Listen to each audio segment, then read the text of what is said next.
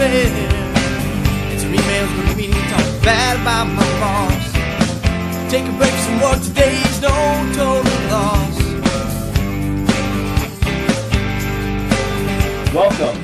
Welcome to this sweltering August edition of the South Dakota Game Fish and Parks podcast and blast. I am your host, as always, Chris Hall, communications specialist with Game Fish and Parks. Sitting in the shotgun seat is our fairly regular hero, I guess it is, Nick Harrington. Nick, how's it going? I'm doing good. Folk hero status. That's folk what we're hero. going we'll for. Take that. That's what we're going for. Folk hero status. Right. And now we're bringing in. I said we were going to have her on more of these, and, right. And she's coming in as a regular now. Commission Chair Stephanie Rissler too. How Good you doing, to be Stephanie? here. Good. These are fun. Thanks for asking me back. Our first back-to-back repeat guest. Oh. And that's true. Right. And a lot of it has to do with Commissioner Rissler's idea a couple months ago of starting to break down some of the commission meeting stuff that we do on 10 months out of the year, I guess, and just having somebody, it might not always be Commissioner Rissler, it might not always be a commissioner, but kind of the idea of breaking down the commission meeting and in a little bite-sized pieces so folks can get that news in a different way or get that information in a different way. So it was a grand idea, Commissioner, and you get punished by having to sit in the hot seat again. No. You guys do a great job, so thank you. Yeah. So, yeah, a few weeks back we had a late meeting. It was the 20th of July, super hot down in Chamberlain, but it was just a one-day meeting. Typically, our July meetings are a little light, sometimes depending upon the fishing proposals and stuff, which we have a few there. But we had a one-day meeting, and we'll just start breaking it down. And Commissioner Rissler is going to, like you said, be on the hot seat and just kind of go through some questions, and we'll just have a talk. So I think the first thing is we'll just talk about something that's on front and center because it's a very front-facing thing. Was our Go Outdoors update. Commissioner Rissler, are you still hearing folks with issues or problems, or what are you hearing? Because I'm starting to actually hear some positive stuff now, and after a launch of something this big, it's kind of good to feel like we're kind of turning the corner and getting people to where they need to be. Yeah, I think you're right. It is hit and miss, and as you know, it was a big learning curve in the beginning. There were a lot of quirks that needed to be worked out.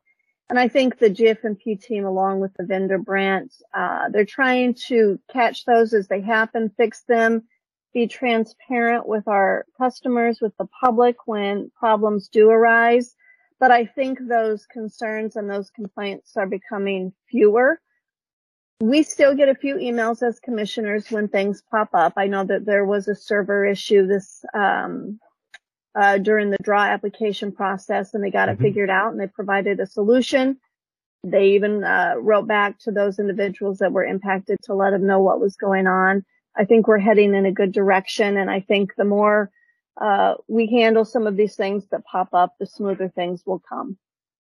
And I think to that point too, when we look at the system and you look at the other states out there, we are the state that has hunting licenses, fishing licenses, park entrance licenses, all of this in a one-stop shop e-commerce system. And I mean, I think the fact that we are taking on such a huge project and such an endeavor, but also it is for enhancing customer service. It is so you can do your camping reservation and your fishing license and everything you need in one transaction. And I think that speaks volumes. And I pick on Hole for how long he's been here, but Hole, when you started, how did we conduct those draws? Was it truly a draw? Literally, we would go down to the Kenyon building. I started about the same time as Scott Simpson, who's now our deputy secretary. He was in charge of licensing. We'd literally go down there. He would buy pizzas and like Cokes and Sprites and stuff. And at night, we'd literally draw them out of a box. And they were all different boxes because you had preference points. And it was an all-night thing. And then when we were done, like the next day after work, Simpson would take everybody for beer because it was all hands on deck. And it was just kind of like, the joke was, okay, like Mountain Goat or whatever. Hey, I won it again. And it's like, that's not your name, I mean, so we've come a long ways. But Nick, I mean, you're the number guy. How many first draw applications do we have for deer? I mean, how many license applications do we have? It's grown tremendously since the drawing out of a box days. Oh, absolutely. I mean, you're looking at 70,000 deer applications coming in, and I mean, I even look at the license sales reports, and when you look at those applications, we're seeing more of those coming in too for all seasons. So, I mean, to me, that is just folks are getting their applications submitted. They know about the opportunity we have, and that's ultimately what we want to accomplish here. Right. Yeah, no, things are going smooth. I'm happy. Like I said, we get a few issues here and there, but that's expected. It's new. So. Right. And I think people, people don't like change that much. And even if something's for the better right away, we're going to have hiccups. We're going to have, not taking paper apps anymore. We're going to have people calling in. And that's what our guys and gals on the front line handle that stuff. They're really good at it. They know where everything is. So, I guess the message is, we're moving forward. It's getting better. But if you do have problems, gosh, give us a call. Stop by the Chamberlain office. Stop by whatever office we have, and we're going to get you some help too. Absolutely. To that point, just real briefly, I was on trying to get some camping reservations in Custer State Park not that long ago. Ran into some hiccups, and I will say it was more of an internet issue, but nonetheless, I reached out to customer service. They had no idea who it was, where I was coming from, and they helped me immediately. It wasn't until after the fact we realized, I kind of let them know who I was, and they did an outstanding job, and that's what we want. We want all of those folks that do call in to be helped, and the team is doing that. So you are right on, Chris. Give them a call if you have an issue, because they will help you. I'm glad you do that too, Commissioner Rissler, because I love going into runnings or Dakota Mart and just like pretending I don't know what's going on. Hey, how are things going with this? And it's going good. I mean, and I go, oh, I'm glad to hear that. Thanks. Hi, this is who I am. Right. And then just going down, one of the new things we've added, I think even it's about as new as you are, Commissioner, is just kind of the new staff stuff. And Nick and I discuss a lot about when we get a lot of the new staff, especially we call them baby game wardens. They come in and we tell them what we can do and how we can help them. And one of the things that we really stress is, if there's a commission meeting in your area and you're not swamped with something, come by, sit down, listen. Let us look at your faces. Let the commission look at your faces. At a break, tell them who you are and where you're from. And the new staff thing is kind of interesting because I think, a couple of years ago, Nick and I, one of our biggest worries was, man, we're losing a lot of experienced game wardens or conservation officers. I'm always going to call them wardens. And, always staff turnover is an issue too. But man, with kind of these introductions, we're starting to see these seats get filled, and it's really cool on my part. I mean, for me anyway. So I would agree. Yeah. When I first started in 2021, the numbers of open positions were a little bit higher than I think anybody would have wanted. And now a couple years in, those positions are being filled, and it's nice to see those folks and welcome them. When we were in Chamberlain, this last commissioner meeting, I had your team send out a note to some folks in the Chamberlain area, some of the conservation officers and others. And I said, we're going to be having dinner. Please come join us. And they did. They showed up. We got to meet them and their family. Their kiddos were there, and they talked about their passion and why they love working in the Chamberlain area.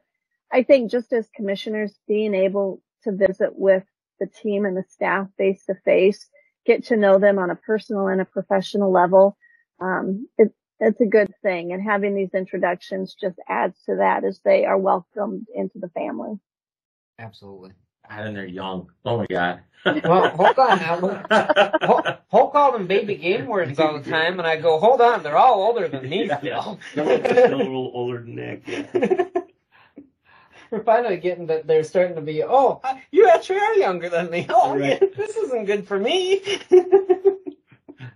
And we always encourage that new staff to sit and try to listen to the commission meetings, and if you can't, at least go, and this is for everybody out there too, at least go on our website, usually by Monday afternoon. We have the commission meeting, all the audio broke down by section. So if there's something that you do want to listen to, but you don't want to listen to the turkey and antelope second draw, I'm not interested in that. You can go through there, click on it, pick on it, and that way you know what's going on and you're informed. And I think it's just as important for our staff as it is for the public. Absolutely. A good place for the media to go to when they want to write those stories. Right. There's no room for error because everything is right there for you. Right. Absolutely. Right. So let's get into probably the thing that most people are sort of kind of wondering about this meeting. We've gotten plenty of input, and I'm sure your phone is ringing and your email is dinging. The petition process, got a couple of petitions that came in, both about mountain lions. You want to explain that petition process quick, Commissioner, and then we'll go from there. You can just take it from there. Yeah, the public, if they have an issue that they feel needs to be looked at, if they want some changes made to it, they can go onto the GFP website, and there's a section there where you can fill out some information, and it's a petition, and that petition comes before the commission. You can come to the commission meeting in person. You can do it online if you want to, but you state your case, what changes you want, what the recommendation is, the benefit of it, all that goes in kind of that testimonial type thing. And so we do those every commission meeting. We had 2 petitions that came in regarding mountain lions, and they did actually come in a little bit later than petitions normally come in. So as a commission and even a department, we didn't have a lot of time to go through those and visit about what those could look like. But nonetheless, it was important that we lifted those up during the meeting, and we gave those individuals the opportunity to share with us what they wanted to do with the mountain lion season. And so, and I will say this, and I know we might get to this in a few minutes, we also had a proposal regarding the mountain lion season, which came from the department. So I know we'll kind of get into that in a few minutes. But the petition, once those come before us, regardless of what both of them look like, we have to take those petitions as they are. We can't make changes to them as they're being presented to us. We can't, marry those together. We have to look at them as written and then decide as a commission whether we will, move those petitions forward, which what that means is if we say, yes, let's continue these going, there's a public comment process. And so now the public can come on and they can visit with us about, whether they like this idea or they don't. If during that public comment process, the next commission meeting, we say, yep, let's keep it going. As is, no changes. We then go to finalization, and the commission can decide whether or not this moves forward and is put in place for all of us in South Dakota. So the first one, this was, and I'm going to make sure I get this right because I want to be fair to the individual that wrote this to us. What they said was they'd like to propose the use of dogs within the fire protection district of the Black Hills for residents with a harvest limit of 12 mountain lions. So that's 6 females and 6 males. And the reasoning is to better manage the cats and what they think is kind of hurting the mountain goats and bighorn sheep populations, to have more opportunities for the houndsmen and women in South Dakota, and to build a relationship with the GFP and help with harvests. And so they came before us and shared the information that they had. And ultimately what the commission decided on this particular one is, yes, let's move this forward. We've had a lot of petitions come before the commission for a handful of years regarding the use of hounds and mountain lion in the Black Hills, and we felt it was time to move it forward and have a deeper conversation with the houndsmen and women in our state and the public. And so that's where we went with this one. So the second one, this one was for a pursuit season using hounds in the Black Hills. And, rather than go into all the details, I think what the commission ultimately decided was it might be too confusing at this point to move both of those items forward, because we would have 2 different petitions regarding the use of hounds in the Black Hills. And so we decided to move the first one forward, what I was visiting about, but also talked about there might be some attempts to combine the language from both as we move forward. And so we'll have to figure out what that looks like. And so part of that, I mean, that's, like I say, this is a big process to kind of unpack here. So we accepted that petition, the petition that would allow 12 cats, 6 males, 6 females. But that doesn't mean that that's exactly what it's going to look like ultimately when it comes for finalization. We could come in, and now that it is now officially the commission's proposal, we aren't tied to that language that we were when it was in the petition process. And the other part that you kind of brought up early on that I kind of want to showcase are public comments. Those have to be submitted 72 hours prior to the meeting, not including the day of the meeting. But the petition process, those petitions just have to be heard within 30 days of being received by the commission, correct? Yes. Yep. You are correct. Yeah. So there are some pretty strict guidelines to make sure everything is, it all falls in place. All the I's are dotted and the T's are crossed. And that's just kind of one thing I want to build on. That is just because we received this petition, I want to say it was even Wednesday before the meeting. It wasn't going to be open for public hearing anyways, because it wasn't a finalization. It could have been talked about in the open forum, and we're going to have the entire time to submit public comments through the September meeting. Any changes that might be made at that meeting or not made, and then before finalization too. So that's just something I wanted to, because I know we kind of heard that, well, why is the petition being heard when it wasn't even on the agenda until Wednesday? Yeah. But that's just how the timing of these petitions fell, and how that differs a little bit from the public comment to the petition process. Yep. So then we will be in Watertown September 7th and 8th, and that will be the opportunity for the public to weigh in. They can certainly write in, and we receive those comments as they come in. They can chime in during the open forum or the public comment period. Or they can show up in person. So this is their opportunity to share their thoughts on what they think the commission should do with this. Yep. And just a reminder for folks out there, if you're looking and you want to go in and learn a little bit more and you decide you want to comment, if you just go to our website, go to the search and put public comment, hit search, it'll come up, it'll pop up. It's a super easy form. Comment, put your name, I think, city, state, comment, and you're good to go. Yep. And I mean, talk about that a little bit, Commissioner. I'm sure you've gotten plenty of comments already. I know I have, and just talking to folks around here. But talk about, like, the official comments and going through those and kind of weeding through those. I'm sure when this idea came up, you were looking at your personal and work schedule going, okay, how much time do I have?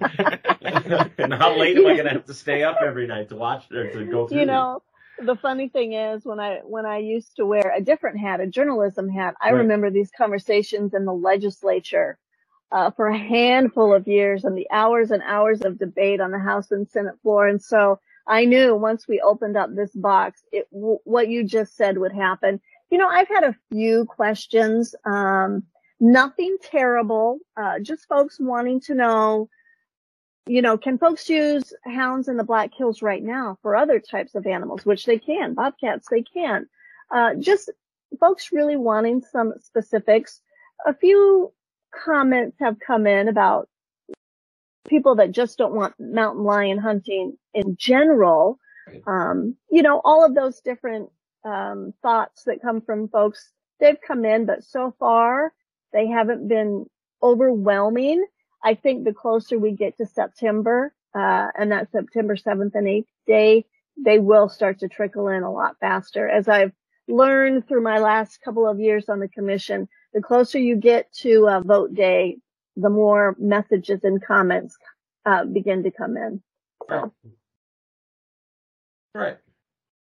So we got through that, and then right after that we had our, the department mountain lion proposal, where we're basically kind of, like you said earlier, moving that down the road so we can incorporate anything. If there's any changes with the hounds, we can incorporate that stuff in, right? Essentially. Yep, you are correct. Yeah, and this really was just looking at the hunting season for mountain lion for the 2023-24 and the 24-25 year. And so as a commission, what we needed to do was move that forward as is, no changes, with the understanding it will probably need to be amended depending on what we do with these two petitions. And so that's where the department, Director Kirschman and some of the folks there within the Wildlife Division, they'll put their hats on and work together and figure out how we should move forward, as well as work with the stakeholders to see what they have to say. Mm-hmm. It's going to be interesting. I think it will too. Yeah. And a lot of times, I think 17, 18 years with the department, I've missed maybe 4 commission meetings. And I usually have a fairly good feeling on some of these and what direction it's going to go. But this one, people ask me, and I just, no clue. No clue. It'll be interesting. There's a lot of hay to be put up in the barn before we get to that point. So I think no matter what side folks fall on, they will bring passion to the conversation. Mm-hmm. I guarantee that. Yeah. And to that point too, I mean, I visited with another individual yesterday just talking about communications on conservation as a whole. And I said, the thing that I like the most with my job is that no matter what side, people care. And as long as people care, we're doing a good job. Right. We've got a good thing going, Right. I'll worry more when people stop caring. Yeah. And that's, I think this is one of those really good examples that it kind of reaffirms to me. All right, people care. We're still doing a good job. Right. Yep. Good point. Secretary Bonk used to say that all the time. He's like, they can come in mad, they can come in happy. The one thing it is, they care. And when they stop caring, then we're in trouble. We're all out of jobs. So yeah. Yep. Yeah. Very true. So then we go in, we got through the mountain lion stuff, and you do a good job of letting us take breaks too, by the way. I appreciate that. Yes, the best. The best. You're always aware when we don't have something going quite right with the audio or visual too, so we appreciate that. But we digress. We went into some fisheries stuff, some proposals. First couple, one was just a bait one, just kind of clarifying some terms. Another one was to allow folks to literally take carp and rough fish with dip nets. That's kind of come up a few times before, and I think between the staff and the commission just kind of went, okay, maybe it's time there's an opportunity there. Honestly, I think it legalizes going down the Jim River or the Vermilion River or down in your neck of the woods, and if a Asian carp is jumping, you can catch it with a net and take it home. Where before you couldn't do that. So kind of interesting stuff, but the one that's really cool to me and it really sticks out and could probably fly under the radar a little bit is the lake sturgeon thing up in Big Stone Lake. I grew up on Travers and Big Stone. We had a cabin. I fished that 1,000 times. Spent a ton of time up in that country, and I think 6 years ago started putting lake sturgeon in Big Stone Lake and Travers, I believe, in conjunction with Minnesota, and now they're getting big. I've seen some pictures. They're 4 feet long, some of them. So there's an opportunity there to have a catch and release season on Big Stone Lake. So that's pretty cool. Well, and it was interesting when they brought this one up, just the biology of the fish and how long they live. I mean, these are prehistoric fish, and I think one of the biologists that spoke mentioned an age of in the 70s. I believe it was 71 years old. And so just to understand some of that, I think it's fascinating. It's important. We have these fish here in South Dakota. I think this could be a fun opportunity for anglers, especially for those up in your old stomping grounds up there, Big Stone Lake. I know we've got them down in the Missouri River. I've seen them a handful of times. So yeah, it's just one of those things that the GFP looked at and said, all right, let's try this and see where it goes. And to your point too, Commissioner Rissler, I think it also kind of speaks of the variety of activities and recreational opportunities we have to offer, because this winter we were talking about yellow perch, and we were talking about how these perch, if they're 4 years old, they're in a retirement home based on where they are. And now we're talking about 70-year-old sturgeon. Right. I mean, we cover the gamut. You look at our paddlefish, and I mean, that's another awesome prehistoric. You're literally catching dinosaurs. So, I mean, and they get huge. So I'm going to digress just a minute. Years ago, I don't know if you remember Mutual of Omaha, the old TV show. I was invited to come on at the time and do a live Mutual of Omaha with Peter Gross. And it was on the sturgeon, the lake sturgeon. And so we went down to Yankton. We jumped in this big tub, and they had us flip these sturgeon over on their back because they were just like dogs, and we just rubbed their bellies, and it was like they just fell asleep. They were just like giant dogs, and it was fascinating. So there's I digress. Like pallid sturgeon or shovel-nosed sturgeon. I think they do a big pallid sturgeon program, which is super rare. Yep. But yeah, super cool. And the other thing about like lake sturgeon is they're kind of a canary in the coal mine situation too, because they need really clean water, right? And there's a lot of times back when I was a kid where some of our lakes up in that country, granted we didn't have as much water, those lakes would have never supported anything like that, any of the lakes, because they were pretty green and pretty, high phosphorus and other stuff. And just to see these things have success. And I had a buddy send me a picture this winter. He caught one through the ice, and he's like, "Did you know these are here?" And I said, "Yes, put it back immediately." Well, good for him and good for you. Right. I was going to ask, who has more sturgeon caught in between this group right here? Because I have 0. I caught 2 on a crappie rig down below pier one time with a little kid, and they were both shovel nose.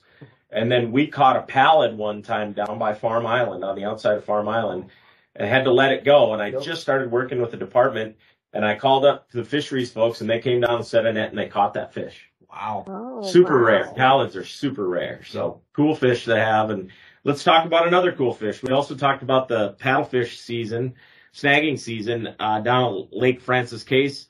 Being a river girl, if you ever get to chat, have you ever gone snagging down in your neck of the woods down there? We have, and I love paddlefish. We usually boil it, dip it in butter like crab, and it is so good. Yes. Yeah. So yeah, we're going to increase the tags from 350 to 500. Like you said, these are another big, beautiful fish. But what some of the, what was shared with us in terms of what are we catching now? Will this be an impact to the numbers? And it really will not. Since around 2012, the harvest range has been between about 116 to 251. So that average is about 186 fish, 53% harvest success. So, adding those additional tags on at this point, we don't think will impact the biology of those fish. And it's just another opportunity to get out there and have fun and, and take part in some of this fishing. And an opportunity that folks are eager to have. Oh, man. I'm one of them, and I'm still trying to draw that Lake Francis Case tag. So basically, what this is just additional opportunity out there to go enjoy this really, really unique fishery that we are fortunate to have in Lake Francis Case. I've had it 3 times in the first 5 years, and I haven't drawn since. The odds are maybe I'll get one in the next couple of years, but that's just another one of those amazing, unreal opportunities. Down there you get there are a really high number of fish, and you don't have to take them if you don't want to. And the last year I had them, I think I snagged like 16 fish that season and never took one because by the time I was done, I was just like, this is so much fun.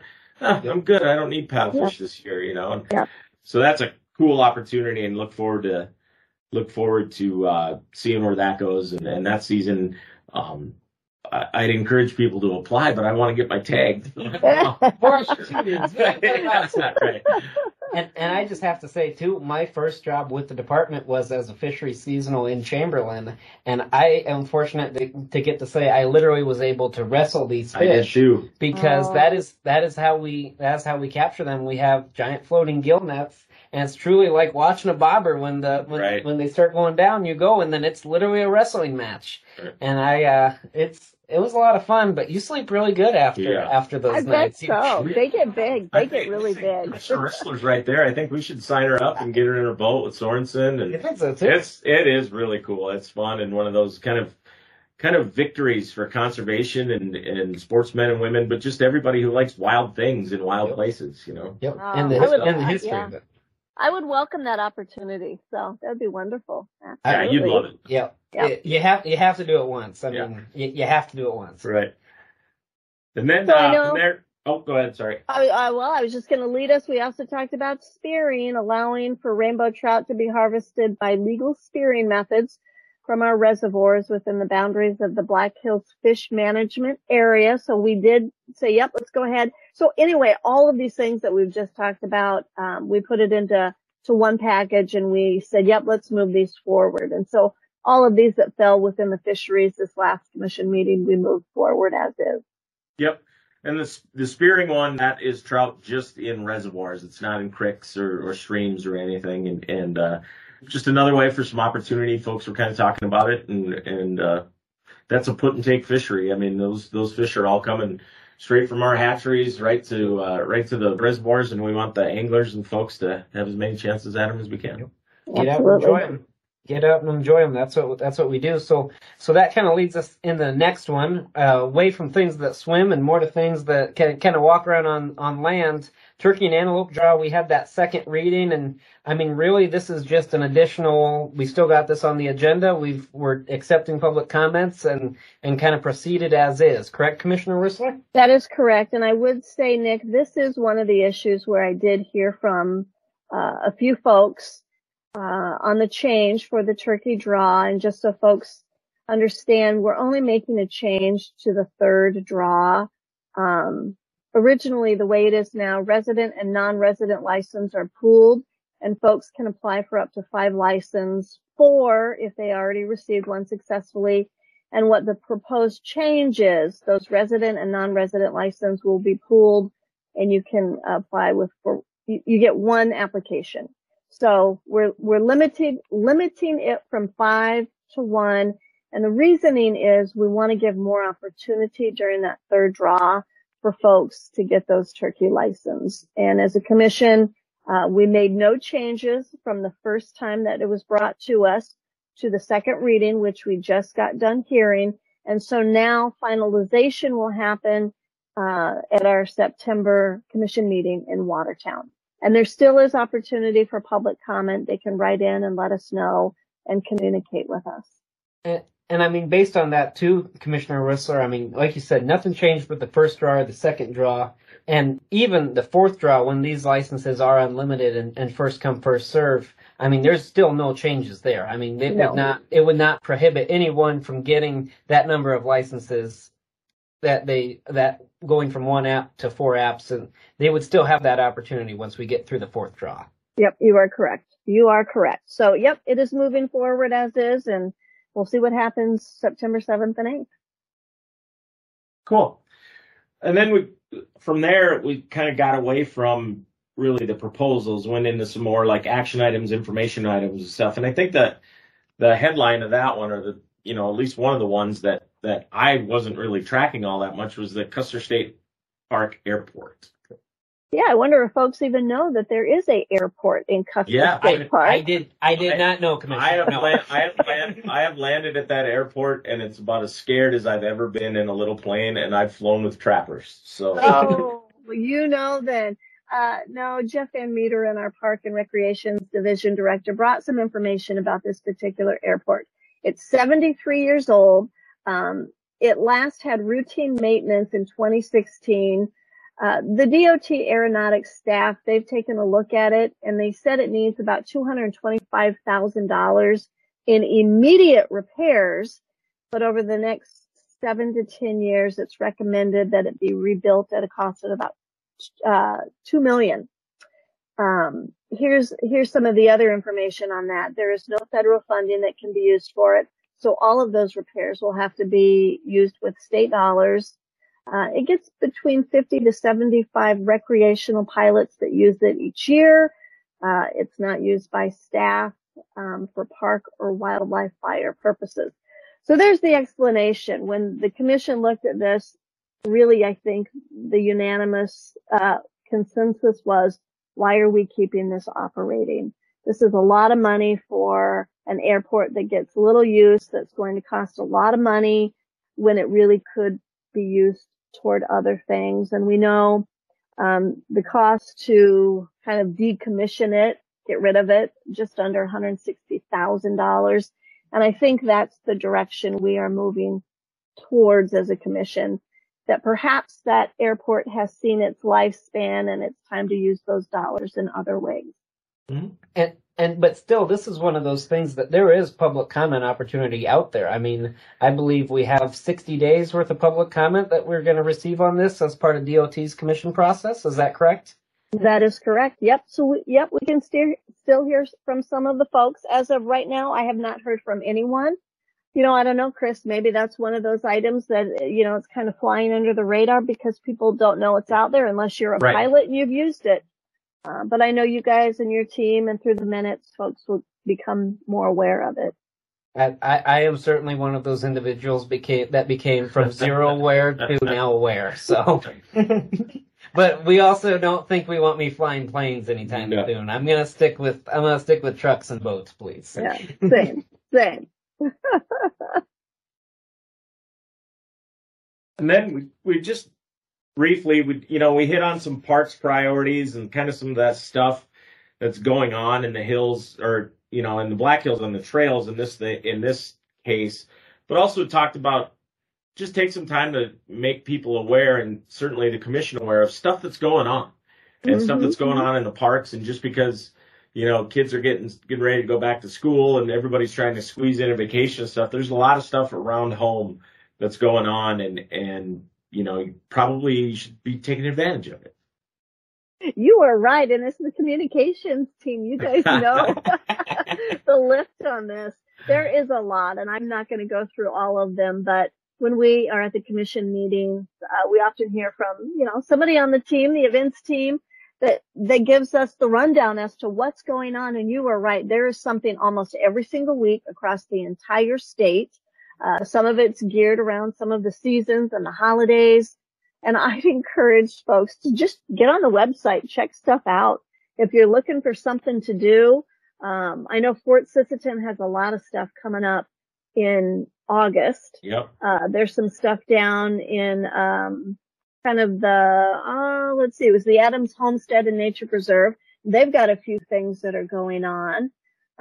There's a Track Trails Day at participating state parks. That's August 19th, and that's a national event. And so we're going to see some stuff all over South Dakota in some of our parks there.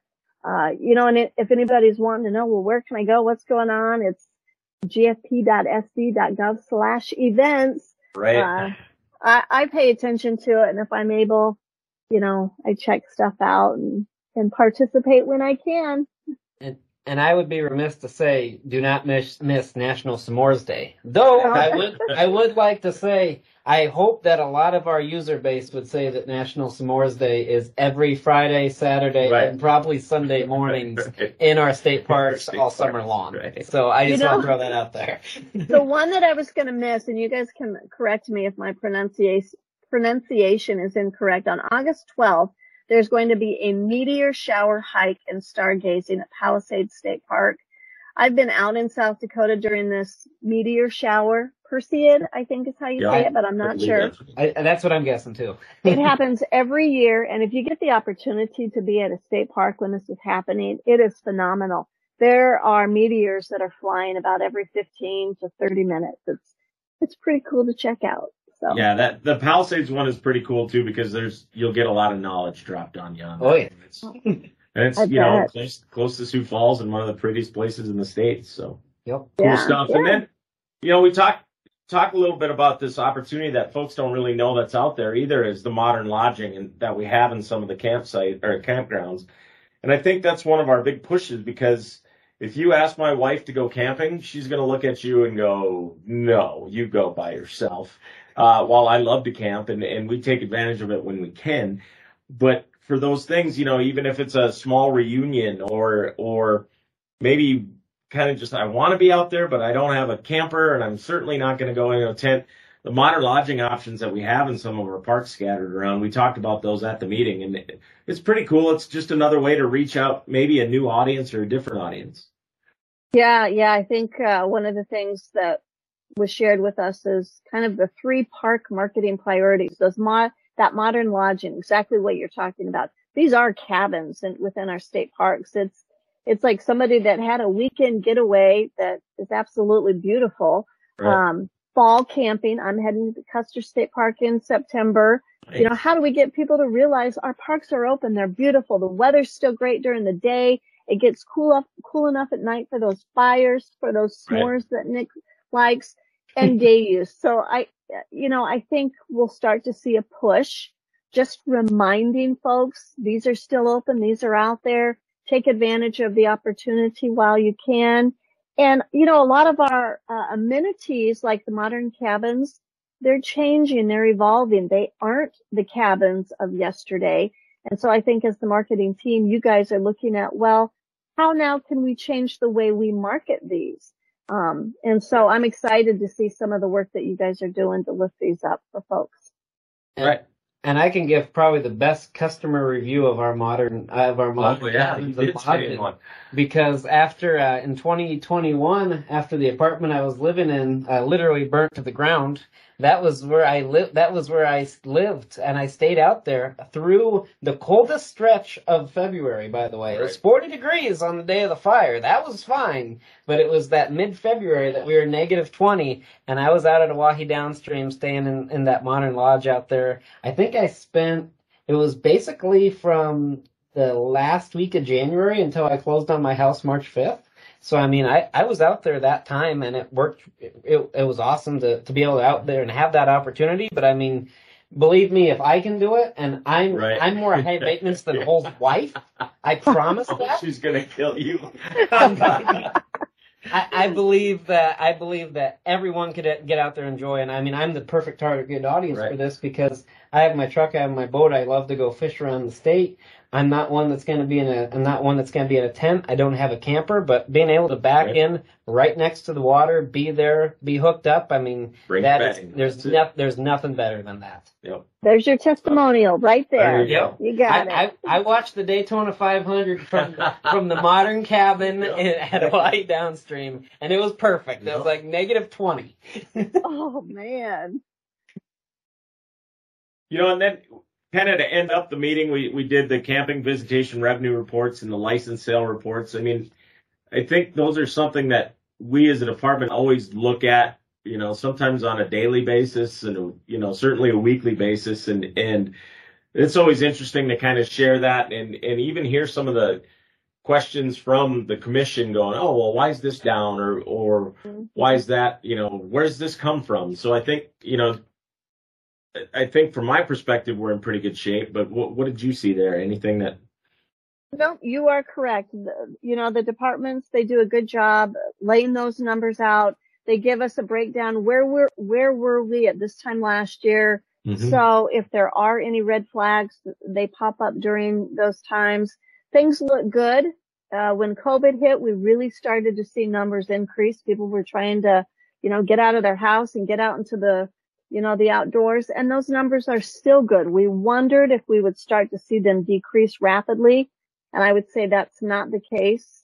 People have discovered the outdoors and they continue to enjoy them, and the department keeps us up to date on what those look like, whether it's camping, fishing, our hunting license, all of that is presented to us. So, like I said, if there are any red flags, we can address those right away. And it stands out to me too.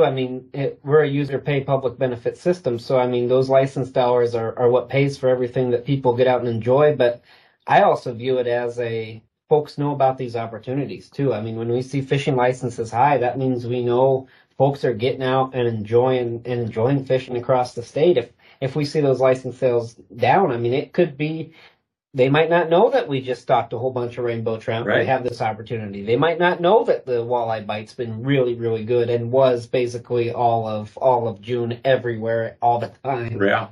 So to me, it just reiterates to me that folks are taking advantage of these opportunities.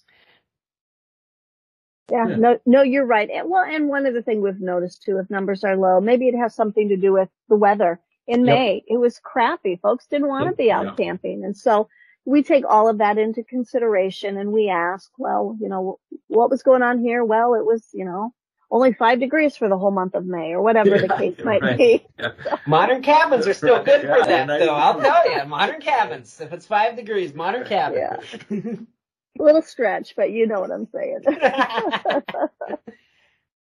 So that kind of leads us into the next one. So this depredation pool hunt, this is another one that, I mean, I'll personally say I wasn't really aware of kind of what this was until I really started working for the department. I mean, can you kind of tell us what these are and what sort of action the commission took for these? So this is a resolution that is adopted by the commission, and the way I understand it, it happens every 3 years. And so we just adopted this last resolution, which will be for 2024, 25, and 26. And this authorizes our Secretary of the Game Fish and Parks, right now Secretary Kevin Roebling, to be able to give, I guess, no more than 600 permits plus an additional 200 landowner operated permits for depredation issues. It could be deer, antelope, turkey, and elk. And it really is up to the secretary to determine the sex, where they go to help with some of these problems that are happening with our big game across the state. And so this was up for consideration again, and the commission looked at it, looked at how it was laid out, and approved it to go forward for the next 3 years. And I think one thing on these too, that, I mean, these are the absolute last resort that when it comes to depredation services. I mean, we have 28, 29 wildlife damage specialists out there, and I mean, they had a heck of a year last year. They're still tired from the winter. I mean, even with as crazy a winter as we had, I mean, this wasn't a tool that was coming out of the toolbox. And folks, if you can think about it, in the winter, big, tall, bad snow, producers have like hay yards, and think of 300, 400, 500 deer standing on these haystacks eating that farmer's cows, or that rancher farmer's cows' hay. And it's a way to kind of put some pressure on those deer, move them along, but it is a last resort. We have, programs that we loan stockyard panels and there's all kinds of other stuff, but this is just one of those necessary things that we have to do. And I've been on a couple of these depredation hunts or the pool hunts and shoot 5 or 6 deer, and the landowner comes up and gives you a big old handshake and thank you very much. Mm-hmm. And man, this has got and after a while, a couple days of pressure, and those deer will move on and they'll go find something else. So. Yeah, and I don't know if I mentioned, they do give 100 elk depredation permits as well. So, good catch. I think one of the first commission meetings I was at, there was a gentleman from Spearfish who talked about some of the destruction that the elk were causing to his land, and so it's happening out there. We might not hear it, on the eastern side of the state, or where maybe we don't have some of these, but it is happening. And it's a great tool that the department has to help some of these landowners. And it's just one of those things, too, that it's just all of us that enjoy South Dakota's natural resources, whether we're hunters, whether we're anglers, whether we're landowners. I mean, this is just all of us working together and making sure that we're doing what's best for all of us involved at all times. And I think that's a great example of this. Yeah, good. So that kind of leads us in the next one. We talked a little bit about elk, but this is in a much more fun, interesting one. Right. This elk license raffle. Can you tell me a little bit about this, kind of where this went and what this does? So each year the department has an elk license, and the Rocky Mountain Elk Foundation has been the recipient of this license, and they use it to raise money. They use it to raise money, and those funds go to help habitat. And so we did hear from the Rocky Mountain Elk Foundation. He joined us for a little bit, let us know just over $50,000 has been raised with this one elk tag that they auction off. And like I said, it all goes back towards South Dakota habitat. And so it's been a great project. We approved it again this year for that tag to go back to the Rocky Mountain Elk Foundation. But one of the things that was discussed by the department is, what more can we do for other organizations that are also helping with habitat? And we encouraged the department to consider some other options and opportunities. And so that's where we're at. We'll move forward with this tag, but figure out what more can be done. And so I'm sure we'll continue to hear what that looks like through some of these upcoming commission meetings. And just another great example of a whole bunch of people from different organizations and different walks of life working together towards the same goal. I mean, I think that's the biggest takeaway to me is that we all care about habitat, we all care about wildlife. Critters. We're looking for anything we can do to enhance it on all fronts and working together on it. I got to go out on an elk project when we collared a bunch of elk, and some of these funds were used with some of the knowledge from Rocky Mountain Elk, kind of in a partnership, and we used some of their folks and some of our folks, and we were, literally tranquilizing elk and tackling them and putting collars on them and putting GPS collars on them and really allowed to get some of this really high-end equipment. So those dollars do get stretched, and it's those kind of partnerships that really make things work, and it's everybody working towards the same goals, right? I think that's the key word, partnership. I mean, our state GFP have a lot to manage on a statewide level, and a lot of it is done successfully because of the partners that have been cultivated through the years. So I think that's a great point. Yeah. So now I'm going to take us back to the water really fast to kind of wrap it up. Aquatic invasive species. I think this is something we're all very familiar talking about, and just kind of we're still working to enhance our efforts to slow the spread of aquatic invasive species, particularly zebra mussels. And I mean, Hole and I live this pretty much every single day. So I defer to you, Commissioner Rissler, on these updates. What do you have to say about AIS? I think it's going in a good direction. At the end of last year, or I should say at the end of last boating season, there was a lot of concerns about where we were going to go, what those numbers were going to look like. Now, we're into the boating season, and the team there have done a phenomenal job.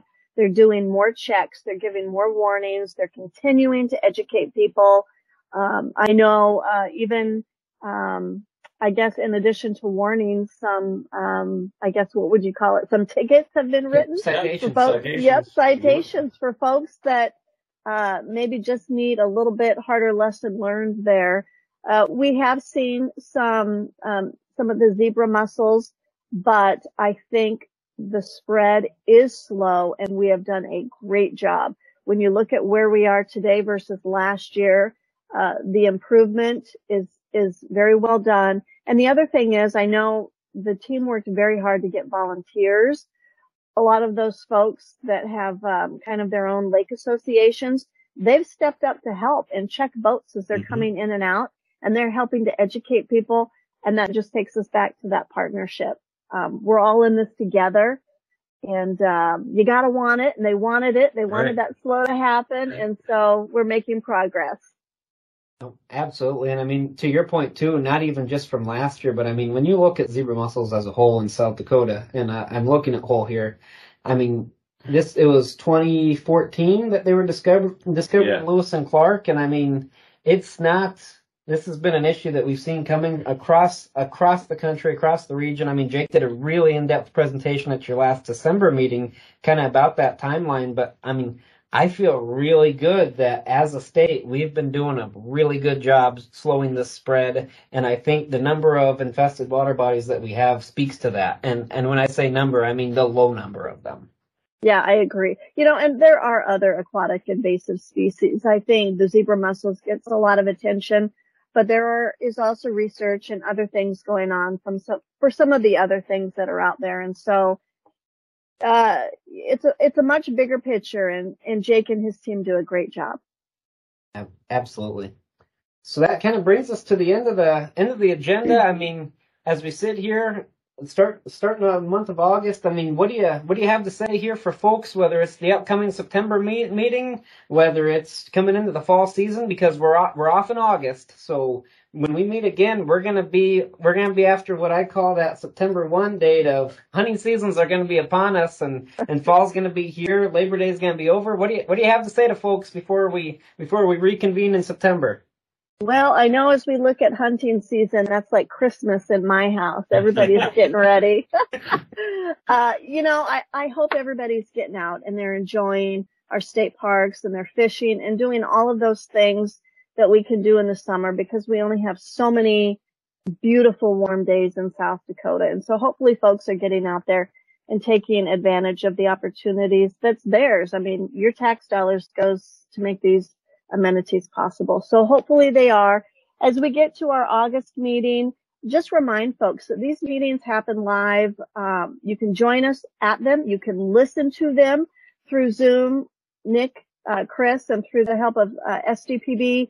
Those are made possible live as they happen. And as has already been mentioned, they're archived. So anything you want to know is right there. There's nothing edited out. It's right there for you to go back and listen to and understand and comprehend. And that's there for the public, for anybody who wants to go in and take a listen to it and better understand what's taking place within the department and the commission as they help the department kind of manage and make decisions with some of these things. So I'm looking forward to it. Fall is an exciting time for South Dakotans, and we're ready to see how we can help move that forward, help lift things up so folks know what's going on, changes that happen, and hear from people. So, yeah. No, absolutely. And I mean, I think you make a great point too. I mean, we have so many different ways to tune in and get this information. We have it live on Zoom, SDPB, obviously the open meeting. You can go and listen. Even sitting there and listening, half the time I still have to go back and listen to it again. I do that quite a bit too. But now even this, I mean, I commend you for doing this podcast with us and going through another Nick and Hole show, just to talk to folks and get even a different perspective and a different way to share this information. It goes out in press release, it goes out in email, it's on social media, it's out there in a lot of ways. And I think this is just another awesome tool that we have for getting the word out to folks on everything we're doing at Game Fish and Parks and the commission's doing as well. Yep, you are absolutely right. Lots of ways, lots of transparency. You guys are doing a great job. Just keep it up. We're connected to the people and they know how to get the information if they need it. It's all online. Yep. And we'll be working hard to make sure that we've got good service and good connectivity in Watertown and in Deadwood. That's if I had any hair, it would be falling out, because those are all just issues that we do and we fight through them, and we just want people to know that what's going on. So, one more note on that, Chris. Not all commissions, boards share the information like we do through the GFP and the commission. So this really is unique, and I applaud you guys for doing this, because this really is an outstanding resource and tool for the people of our state. And right back at the commission as well. Sure. I mean, this is as open as it gets. These are just, again, it goes back to my final thought here is we all care about this a great deal. Right. And that's what makes our job so fun. And that's what makes all of this go so smoothly. And I mean everybody at Game Fish and Parks, the commission, and everybody that weighs in and gets engaged. I mean, that's the end thing for me. Right. Everybody cares, and that's what's awesome. Yeah. Very good. Well, this has been fun, guys. I appreciate it. Thank you, Commissioner Stephanie Rissler. And we'll see you wheels up, the 7th? Watertown? That's right, September 7th, Watertown. Ramco. All right. Commissioner Stephanie Rissler, thank you very much. Bye, guys. Bye. See you next time.